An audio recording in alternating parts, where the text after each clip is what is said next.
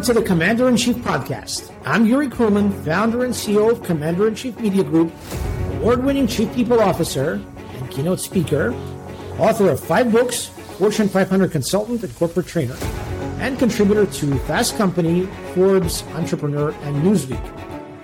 Our mission at Commander-in-Chief Media is to help 100 million people around the world in the next 10 years to do their life's best work in the here and now. Through storytelling, educational media, thought leadership, HR consulting, corporate training, coaching, speaking, and authentic high-quality writing, helping people become their own commanders-in-chief. Now, if you're interested in being a guest on the Commander-in-Chief podcast, stick around until the end of the show. We will share with you what we're looking for and how to apply.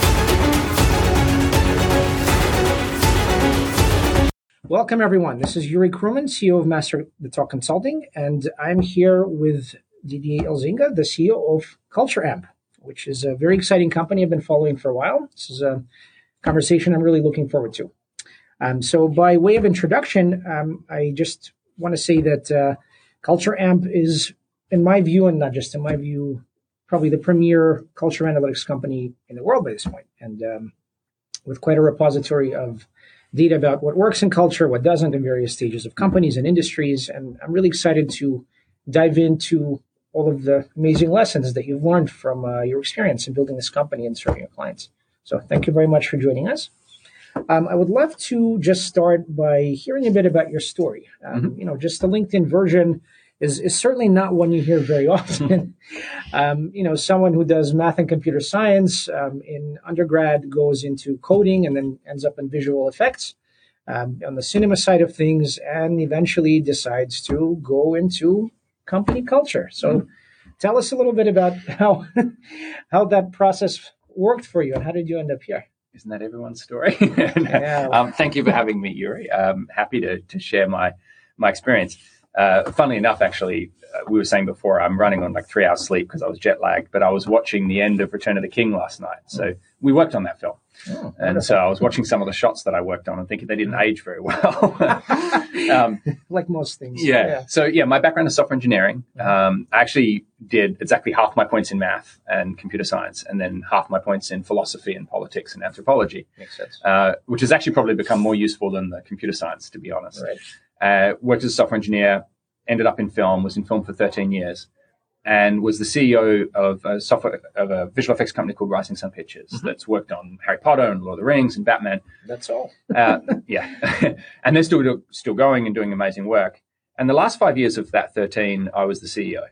And we were doing a lot because we were working from Australia, working for Hollywood. And a lot of the innovation we were doing was not just in terms of how we were creating the shots and what we were doing, writing code to produce images, but also on how we worked. And so I was really early on in the agile world in terms of applying a lot of those ideas to the world of work. And then it got to the point where I was starting to look at my opportunity to do something really meaningful. And as much as I loved the film world and I loved making films, I realized I liked people and culture more. That there's so much of what I did was, how do you build an effective people and culture? And I looked back on my experience, and I actually still to this day joke that as a CEO, you're a glorified psychiatrist. So I thought, I'm still young, I can still afford to fail. I want to make a bigger dent in the universe that I'm going to be able to make working for Hollywood. I'm going to build a software company. And I'd already built another one on the side in the film world. And so I stepped out to found Culture Amp.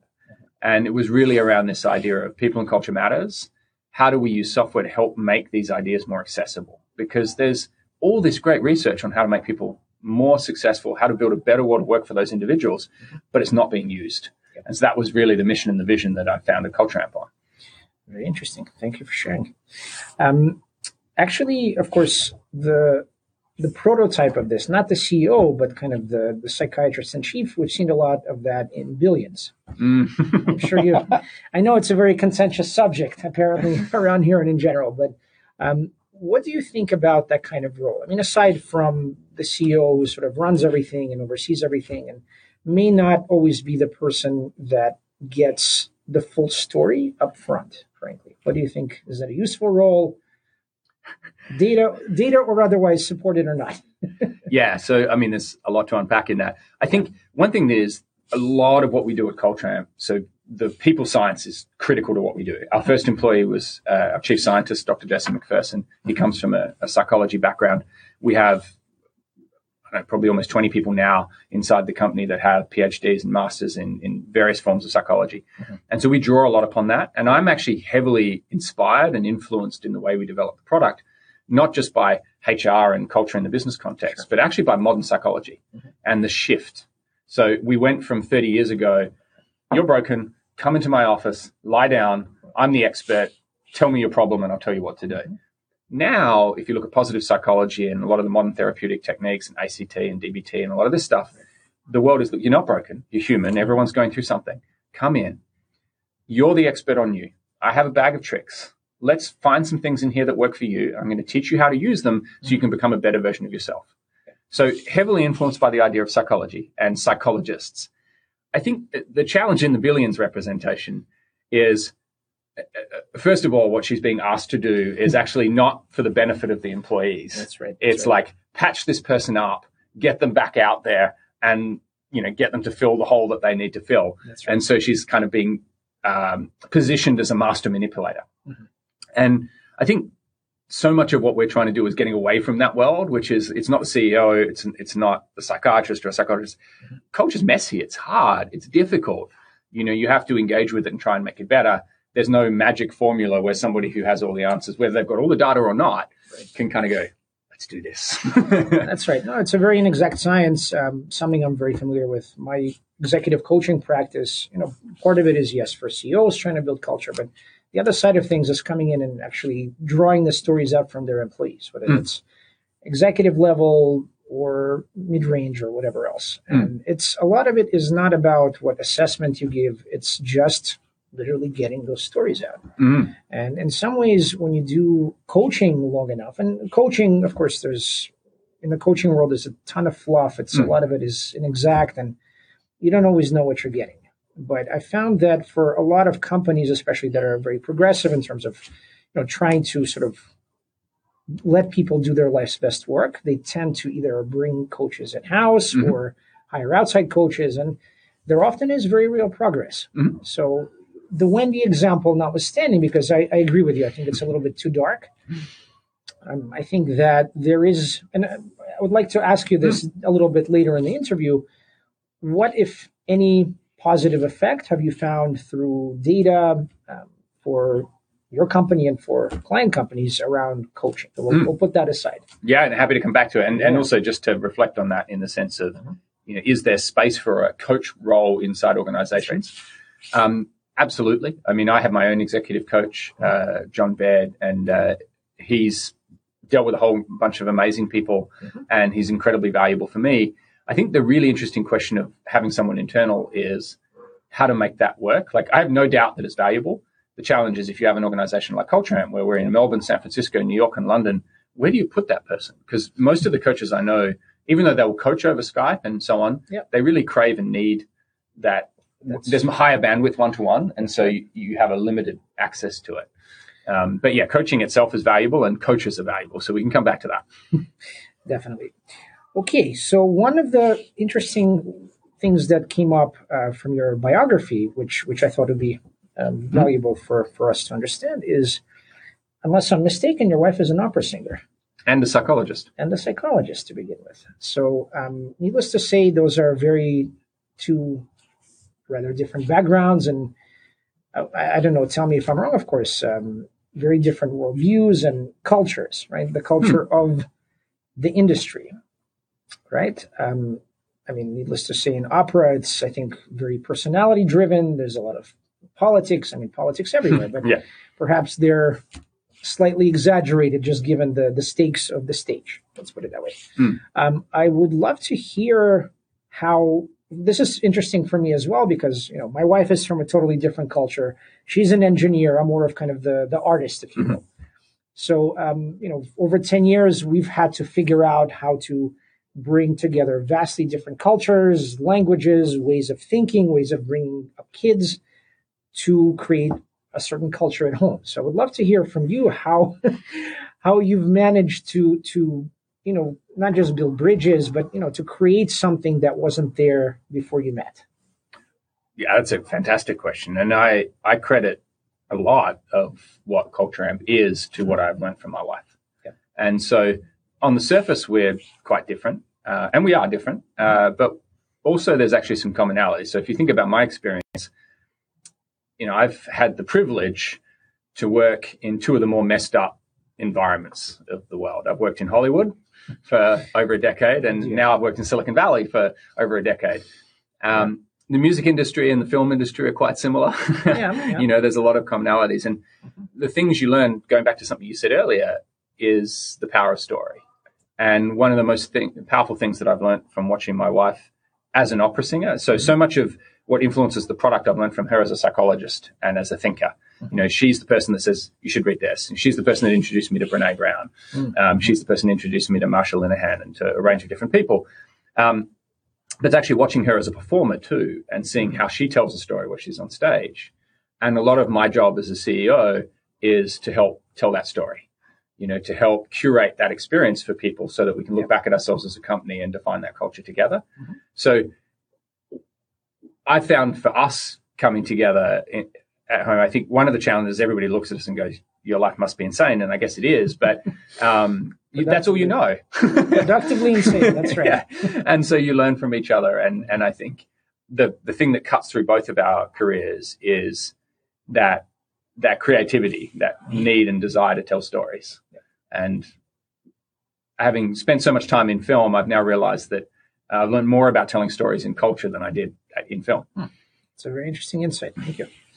So inevitably, as I'm sure you get in every single interview, or perhaps 95%, the question of, is there a, so to speak, special sauce for a great company culture? And I want to break that down because it's an empty question without context.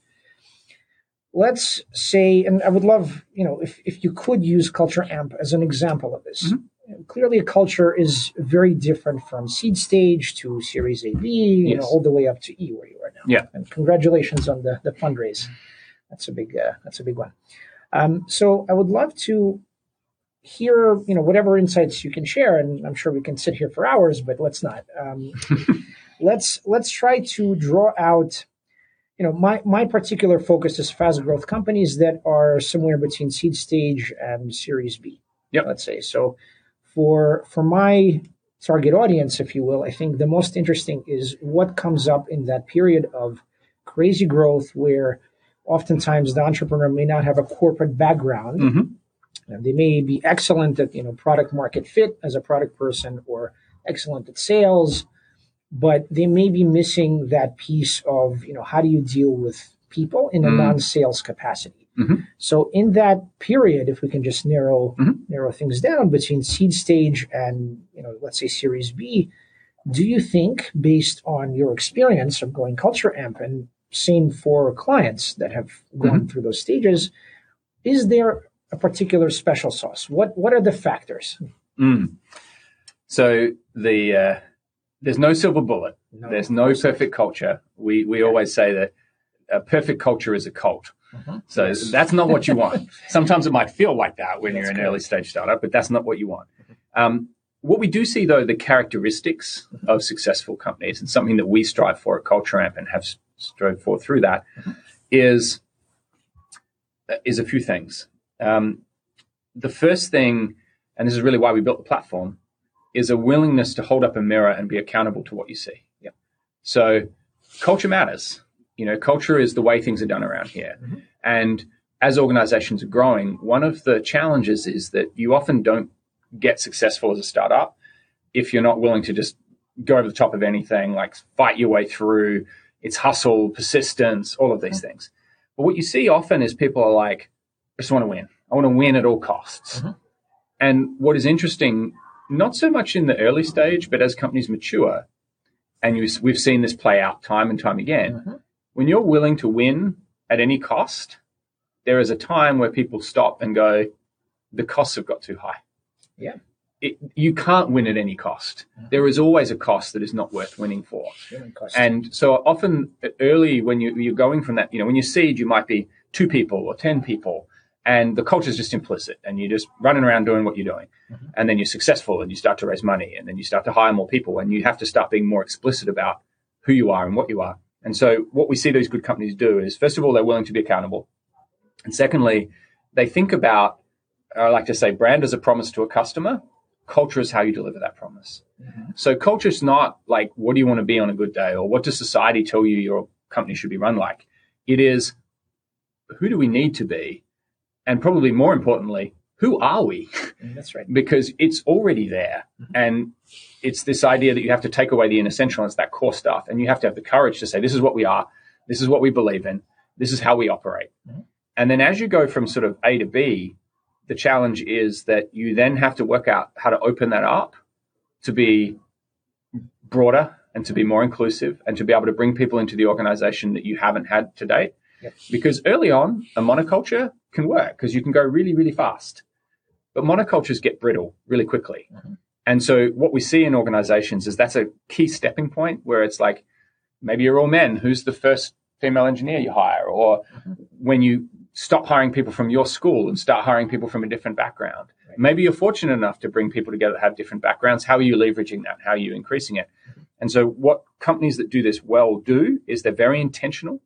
They think carefully about it. They're clear on what their values are. Mm-hmm. And their values are something that they're willing to hurt for. Yep. And then they sit down and they say, all right, given this mission and this worldview, yep, how do we open ourselves up to people that we don't have experience with? How do we have them come in and help us expand this and turn it into something even bigger? Mm-hmm. Does that get to answering your question? It does. I'd love to add a little color on this, just my own perspective. Essentially, culture is deed, right? So there's word, there's mission statement, yep, values, and there's all that great stuff. But in the end, and I'm speaking as someone who's worked in God knows how many industries, 5 to be exact, every stage of startup, Fortune 500, and healthcare and finance, there's always something above the door. Right? We have great integrity.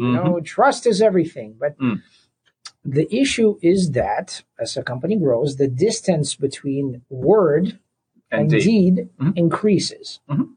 Right. So the hardest part for, I think, a great culture, and I've been fortunate to work with companies as a consultant, companies that really care about leveraging what they've built. Maybe it's a family culture, maybe it's something that's very particular in their industry, but they want to take the best of what they've done and bring it to a bigger audience. So there's a lot of hiring once you raise a certain amount of money, et cetera. So the issue becomes when the distance between word and deed at the top, maybe it's very small, right? Maybe it's strategic, high-level stuff. When it starts filtering down into the mid-levels and especially the lower levels, that distance gets bigger and bigger because everyone's incentives are vastly different. Right? The people in the middle tend to want to keep the status quo because that's what their job is, right? So maybe a little bit of an increase, but mostly keep things stable. And then, the analysts, the people at the bottom, they're full of energy, but they don't have direction. Mm-hmm. And people on top, they have their own factors. Maybe they have, the need to cash out their shares, or maybe they have shareholder responsibilities or whatever else, right? So the hardest part is having, I think, someone in-house. Actually, this is a great conversation. I'd love to kind of lead into this. I heard on Tim Ferriss, there's a book called Loon Shots. Mm-hmm. So the author, Safi Bakal, he brought up an excellent premise. He says, look, there has to be someone who's a chief incentives officer, someone whose job it is solely to make sure that the incentives of every employee are aligned with that of the team he or she is on, the project, and the company. There has to be that awareness. And because all the incentives are vastly different for people in the C-suite, so there's the founders, and they control whatever they control. Then you have the executives that come from maybe larger companies to stabilize the ship. Then you have middle management that came from a larger company to build something here, so have more responsibility. And then the analysts. Everyone has very, very different interests. And unless you really address that and talk about it openly and find a way to set things up in the right way, that distance will just keep getting bigger and bigger and bigger. And instead of values above our door, it's, what factor of hypocrisy do we have here? So, that's something that I found which is incredibly difficult. And there's no there's no software that can do this magically. There's no way to measure this unless you come in from the outside and you have some, magic ability to gauge this. Good luck. Yeah, and I think this problem is as old as humankind. I mean, if you think back on all the stories that get told through tribal communities and so on, these are encoded learnings. Yep. And a lot of what we have as myths are ways of teaching people how to be in the world, how to react with each other, how to survive, how to find water, how to do all these things. Yep. And so we're drawing upon the same background of storytelling. And so when you talk about that, like how do you bridge the gap between word and deed? I mean, that's the heart of the struggle in every religion too. That's right. They have the word and then there is the implied deed, and how do we match these two? 100%. And so what we see in organizations is, first of all, it has to be a living, breathing thing. It can't be just a word. And then it's something you have to talk about. And what we see when people do it well is you go, okay, if this is our value, what are the behaviors that drive that? What are the examples of that? What are the stories we can tell about when somebody lived that value? Yep. Story about somebody living a value in this company, that's much more meaningful than me telling you the value. Absolutely. And then a lot of the power, and we were talking about this on a panel last night with some heads of people here in New York, is also looking at the shadow side. So if value has a golden side, and then a value has a shadow side. And the shadow side is somebody supposedly living the value, but actually doing it in a way that is destructive or is not delivering against it. And there's no way of ferreting that out other than to sit down and talk about it and to name it and to create a culture where you can call that out and say, actually, this is not you living the value. This is you using the shadow side of the value. Right. So give you an example. One of our core value, our first value of Culture Amp, is have the courage to be vulnerable. It's a very powerful value. If you've read Brené Brown and a lot of that work, it's really leaning into this idea that if you want to create trust, if you want to create a powerful culture, you actually have to be willing to be vulnerable in the first place. And so we lean into that, and it's a very big part of what we are. The shadow side of that value is people being vulnerable in a way that you are not ready for or you haven't asked for. Like being vulnerable doesn't mean I can come up and tell you some deep, dark secret of mine that's going to make your life very, very difficult. Yeah, exactly. Oversharing can be a shadow side of have the courage to be vulnerable. Or people being felt like they're forced to be more vulnerable than they're ready to be. So as a company, we can be more explicit and more articulate about how these things play together. Yep. But going back to your point about incentives, what we also find is that for me is the heart, that's the soul, the poetry, all of that sort of stuff. The systems will also give rise to behavior. So it doesn't matter how pure the heart is. Absolutely. If the system that has been created is working against it, it will create maladaptive behaviors. And so compensation is a classic example of that. And it's actually one of the interesting things where we somewhat famously don't pay commission to salespeople for that exact reason, because people always talk about, well, we need to have incentive systems that align people's interests. Like, great. The thing they're not talking about is that when you align people's interests, you misalign them on everything else. Oh, yeah. And there's all these kind of weird secondary effects that happen when you say, hey, we're going to motivate this through financial instruments. We could talk for hours about that. Yeah, but bring in Daniel Pink and everybody else. Yeah, of course. Yeah, but it's funny to me that like even the stuff Daniel Pink's using research from the 50s. Yeah, we've known this for a very long time, but it's still considered orthodoxy to do it that way. Fair enough. So to go back to the coaching piece, so I'd love to hear your insights on the value measurable, ideally, of coaching, whether that's someone in-house or whether, let's say an external coach is brought in. So someone like myself through a platform that could be Go Coach, that could be Leg Up, Muse, any of these. Dime a dozen these days. Yeah, so I think there's a couple of different levels at which we look at it and where we see effects in the software. Yep. The first one, which is not something that I was expecting, I hadn't really thought about it, but we do a program at Culture Amp called Coaching for Everyone. So everybody, when they join the company at their 6-month mark again, and then again every year, they get access to a set of coaching sessions. And for me, it came from this idea that a lot of people give executives coaches. Yep. And I was like, well, why can't we give that to everybody? Why can't we give them access to that? And so it's there just to be almost like a transformative piece. That's right. And allow you to explore things. And I was talking to a few people that had gone through it, and I said, what was the value to you? And one of the bits that was really interesting is there were some people that were earlier in their career, and they said they'd been struggling with complexity and all the sorts of things that go when you early in your career trying to figure out how to make your way. Yep. And they found the coach was fantastic, not in telling them what to do, but just helping them deal with the ambiguity. That's right. And so, we think about it as maximizing the potential of our high performers, whereas a lot of the value is actually just giving people tools to cope with uncertainty, cope with complexity, to realize that it's okay, and you can get to the other side. So we see that piece of the value. The second piece of value we see is that a lot of what comes through in our data is that people that are engaged, or what leads to engagement inside organizations, is often around career development and people's perception that the place they're at is a place where they're growing. People want to grow. And to the extent that they can grow, they'll feel much more positive towards your organization than not. And coaching is a critical path in this because, first of all, a lot of people aren't really clear on where they want to go. And so they're like, I want to grow. But you're like, okay, well, where do you want to get to? I'm like, I don't know. What's available? What could I do? What should I do? What are my strengths? What are my weaknesses? And so coaches are often ideal in helping people go on that journey and start to articulate where they want to go and start to create a map for that. And then to identify what the skills are. So we see in the research that people will call out and say, we really want training on feedback. It's really hard to give people hard feedback.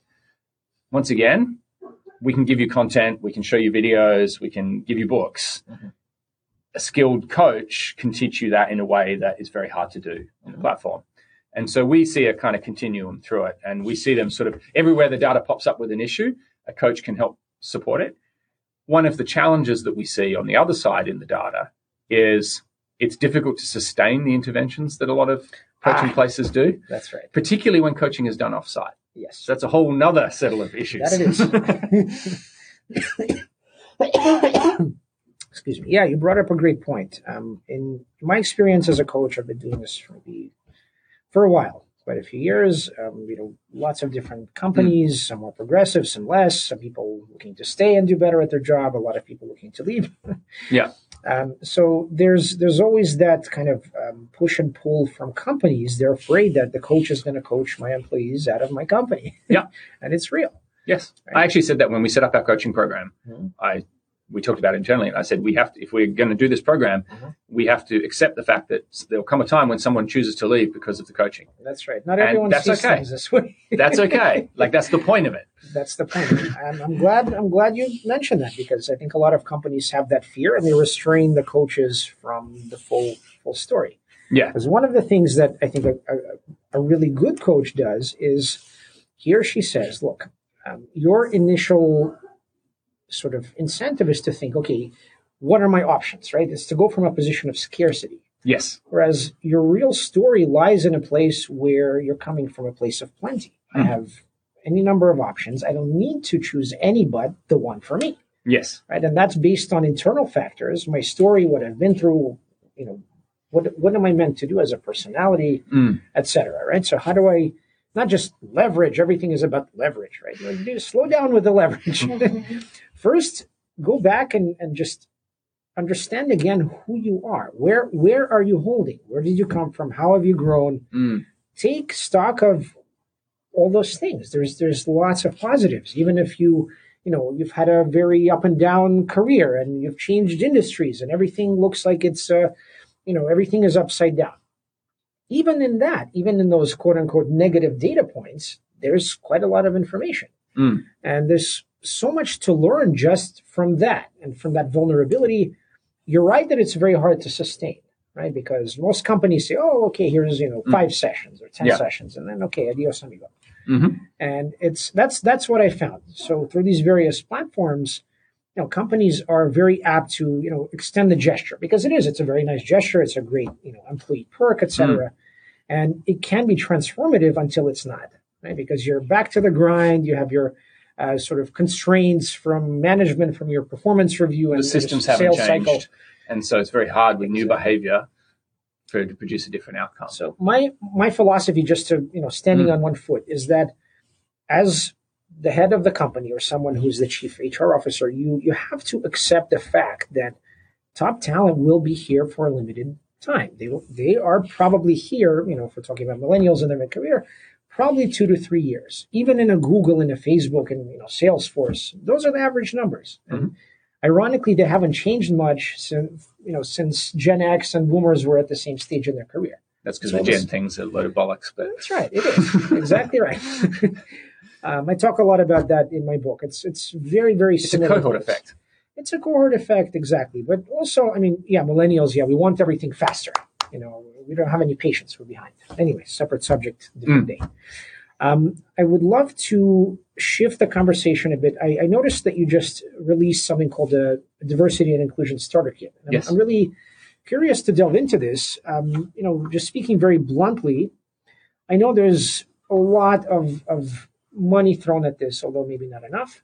A lot of talent that goes into this space, and there's a lot of excitement, right? Because companies, through lawsuit or otherwise, are learning that this is important for a lot of people. They don't have opportunities to work for the great companies because they can't get in, and even if they're in, they're not taken seriously, or their voices are not really heard. So a lot of fluff around this subject, a lot of sort of politically correct conversations that often, if you look at the data, from what I've seen, and I want to hear from your data because that's even a lot more robust, what is there in terms of practices that you can implement, not just to bring in diverse voices and people that look different from different schools?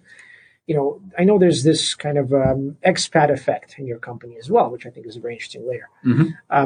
How do you do that when you do it effectively? So you, meaning you in Culture Amp, and also your clients. I would love to hear your insights on that. I think the first thing you realize when you commit yourself to building a more diverse, more inclusive organization, one that seeks equity, seeks belonging for everyone, is there's no finish line. And the more you get into it, the more you realize how many things need to be fixed, how many things need to change. The way we've had the fortune to work with a lot of great people in this space over the last few years. And as you said, I think there's become a real movement where people have realized that this stuff matters. And, there's data to support it. My personal take on it is we go about it the wrong way. Everyone's like, show me the data that proves that diverse teams are better.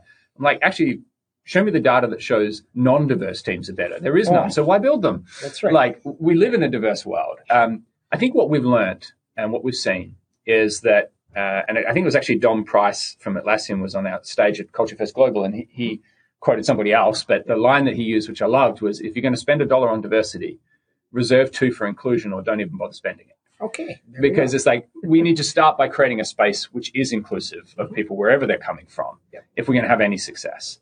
And that is challenging because it challenges a lot of things about how we are human, and we have to teach ourselves new ways of being and new things, but it also connects with something that is very human too. So it's both hard and also easy in the same way. And so what we've seen as actual practices that organizations have used to do this well is, first of all, opening up that conversation. And when you open up that conversation, you have to open up with an appreciation that it's not always perfect. So Stephen Huang is he was our head of D&I, he's our head of D&I's rotating role. He's about to rotate out of that role. And the thing he said to me when he took the role, so I asked him, what do you need me to commit to? And he said, he talked about some things. Then he said, my goal while I'm in this role is to help everyone at Culture Amp to understand how D&I is important to them. That's right. And to help them understand that it's okay to be wrong. And I was talking to a woman by the name of Lily Zhang, who's written some really interesting work looking at the effects on transgender people in San Francisco and the tech industry and some of the trauma that they go through. And she and I were talking, and I said to her, look, this stuff is really hard. I don't know if I'm doing the right thing. I sometimes worry about this and that. And she looked at me and she said something that I loved, where she said, there is a right way to be wrong and a wrong way to be wrong. That's such such good advice. Such a saying for our times. If only more people would listen. Yeah. So the first practice that we see that works is opening up space to allow people to say the wrong thing, and saying to people, you still have to be okay to being called out. Like, take gender pronouns. I saw this wonderful presentation where somebody was talking about like what to do when you mess it up, and you can't just ignore it and say, well, that's a dumb thing, I don't want to do it. It is really important to people.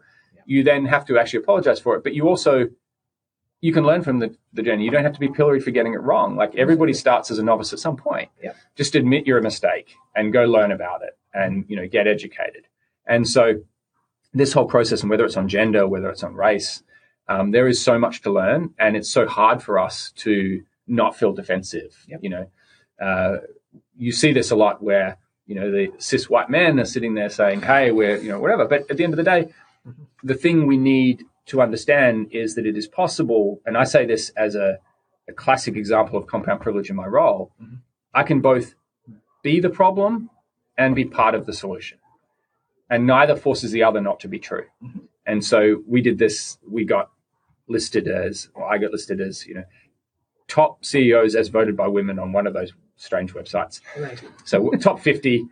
And so it's like, that's great. It's nice that happened. But 46 of the 50 CEOs were men. So the problem is still a problem until that's like 25. And so one of the best things I can do is not get on that list because there are other women that are out there doing a better job than me. But I can still help get to that point, and I can do it by being more open, by learning. They're not mutually exclusive. Yeah, That's so right. I think for me, the biggest practice that we see is just a willingness to try, a willingness to be wrong, a willingness to open up that conversation, and then it goes back to stories. Yep. So one of the most powerful things that happened here at Culture Amp was we ran our own diversity and inclusion survey, and so this starter kit that we rolled out is our full platform, all the survey items. It's all our analytics. It's all of our action items. It's everything to help people go on this journey for free because we care about this problem. And we ran our own version of it, and we're looking at our inclusion results, and there were certain groups that were struggling with belonging more than others. Yep. And so Stephen arranged a meeting where he reached out to some people that were in those groups, and he said to them, look, you can choose or not, but I'd love you to come in and do this group. You choose which senior leaders you want to come in and talk to you, and then you have 5 minutes to tell your story. With no right of reply. So the senior executive can't do a right of reply. They're just there to listen. And so I was one of the people that was invited in, and I got to listen to these stories. And they were so powerful because they were stories of identity and their worldview and what's got to them being in this position. Yep. You can't walk out of that room and not feel compelled to try and build a better world of work and a place that's more diverse and more inclusive. So these are the practices that we see work. And of course, there's lots of other stuff, and there's lots of things you can be trained to do, and bias and all of this sort of stuff. But for me, they're the things that we think about. Yeah, it's just a quick note. A friend of mine, he's from Nigeria, and he's lived all over the world, and he's a very interesting guy. He's found himself in a lot of different places, but for a long time, he didn't kind of find his place. And then he just published a book recently. It's called Use Your Difference to Make a Difference. Tayo Roxon. Okay, cool. And, he speaks a lot on the subject desk consulting, et cetera. But for me, that's a much more sort of positive message. Instead of saying, let's go club whoever. Club those, for not, but let's actually take the human stories of difference and use them in a positive way. That's not all about political correctness. Yes. And again, going back to this idea of value in the story. So something interesting on the subject. Admittedly, I'm not anything like an expert. I'm really interested in what actually works, right? Because it's great to hire people that look different and sound different, but if you don't account for their voices and their stories and what they have to tell, you're actually missing out on massive value, I think, for your company and for your culture. So, yeah, and it's how people show up at work. It's neurodiversity. It's all of these different things that people are living with. Increasingly, we're finding in the workplace, we need to have an attitude to how we support mental well-being. That's right. For a very long time, the world in business was, I hope I don't have somebody that has depression or suffers from anxiety because that's really painful. Yep. And now I think people are starting to realize, well, you can hope that as much as you want, but pretty much everybody's got something. And we need to accept this, and we actually need to lean into it and open a space. And the workplace can be a place to support those people. And I think that's a positive change, but it's a really hard one for a lot of organizations, and people are sort of floundering with how to deal with that responsibility. And there's also, on the other side of that, we're seeing the thing that just because you're the CEO, or just because you're a manager, you can't deal with everything. There are people that are going to have clinical issues that you are not equipped or skilled to deal with. And the worst thing in the world is for you to go read, a great management book and then sit down with somebody who's suffering from anxiety and say, all right, I'm going to use this method on you and I'm going to get a result. It's like, this is a terrible idea. Lab rat, welcome, yes. Yeah, so how do we teach people how to identify different issues and how to help that person get whatever it is that they need. These are the questions of our time. That's right. By the way, I heard, just a very quick aside, I heard recently, I met a CEO, he runs a software company basically, but the interesting part is that he only hires autistic people on the coders, spectrum, yeah. and they're all remote. Mm-hmm. And it's a, when I heard this concept, it just completely shook me to my core. I'm like, this is at once brilliant and completely crazy. How did you manage to pull this off? And he said, okay, one of the things we have to do is for us, that's our insurance. We have every employee fill out kind of a book, more or less a book that tells other people how to deal with them. What is their style of communication? User manual, yeah. Yeah, and I just we do that at Culture Amp, so everyone here writes a user manual. That's but we're not all on the spectrum. That would be tough. Although I think some people probably are, but it's always yeah. No, I think, and that's a great example. That we had a fantastic speaker once again at our Culture First Global. We had a panel on diversity and inclusion, and we brought people with different backgrounds. And there was a person talking about neurodiversity and how we better set up our organizations to support those people. Yep. And then one of the other people that was speaking, he was talking about the thing that I think is actually one of the most pernicious problems, which is social status.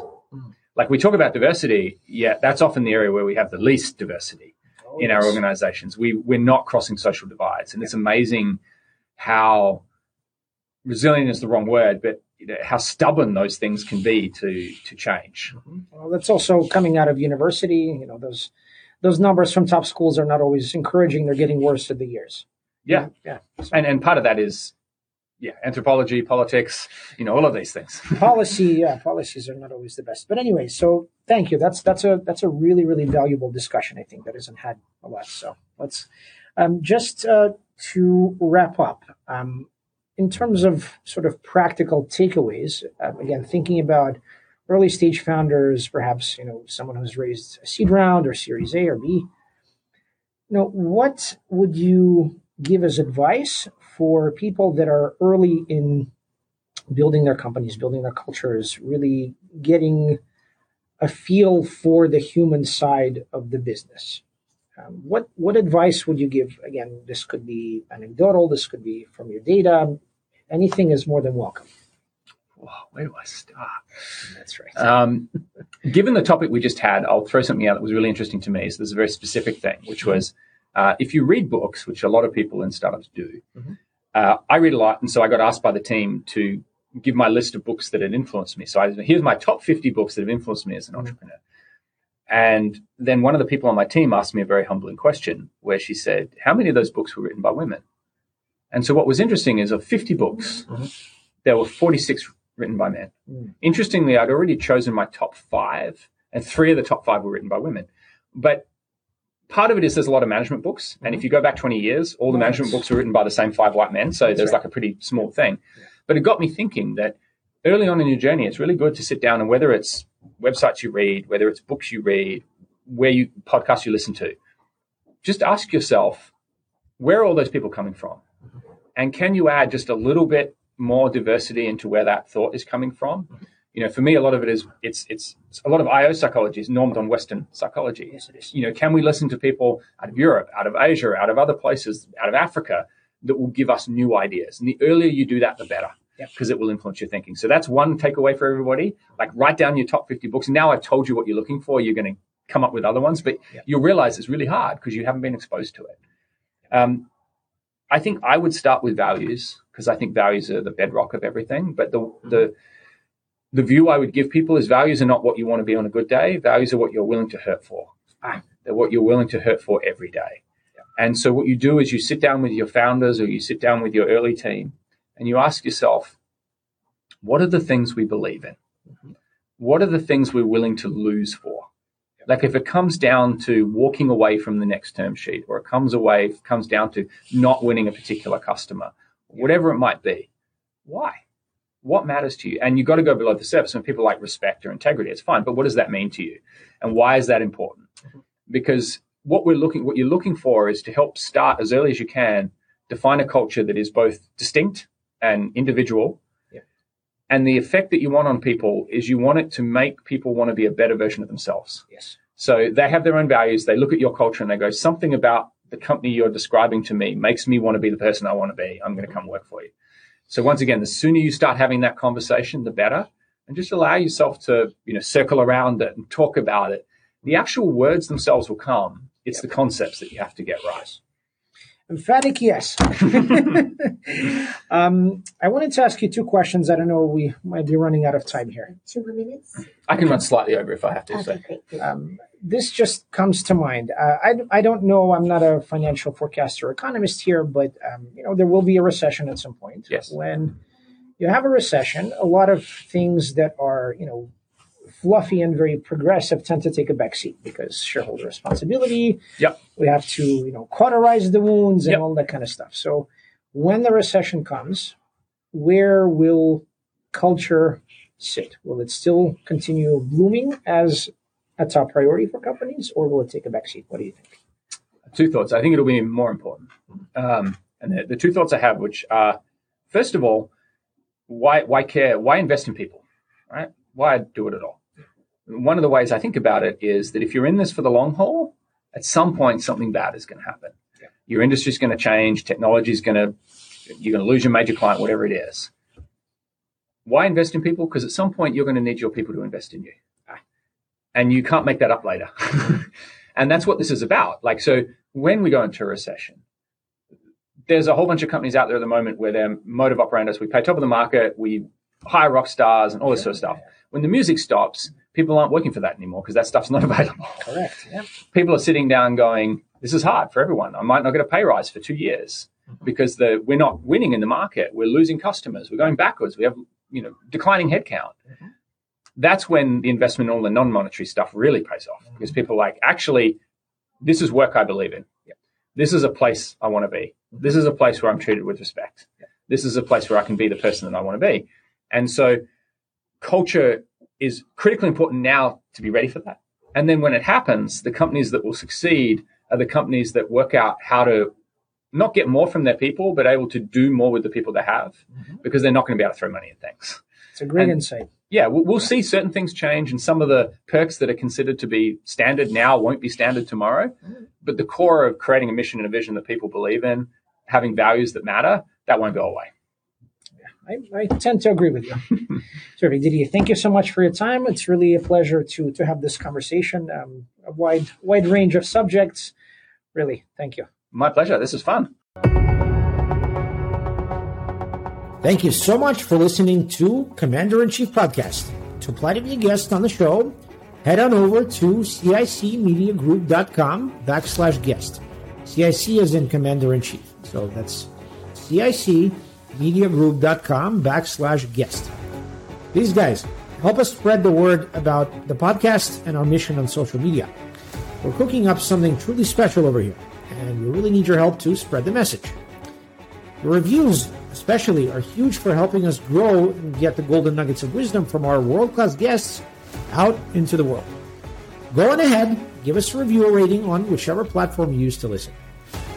Our mission at Commander-in-Chief Media is to help 100 million people around the world in the next 10 years to do their life's best work in the here and now through storytelling, education media, thought leadership, consulting, corporate training, coaching, speaking, and authentic high-quality writing, helping people to become their own commanders-in-chief. And before you go, please make sure to hit that subscribe button for us here at the Commander-in-Chief Podcast so that you can be the first to know when new episodes drop. Let's not be strangers, friend, okay? Please connect with us on Facebook, Twitter, LinkedIn, wherever you hang out. And, of course, if you want to learn more about our work and impact, or just access some great content, plenty of that, head on over to cicmediagroup.com. That's CIC as in Commander-in-Chief, mediagroup.com. Once more, this is Yuri Kruman, and thanks for listening.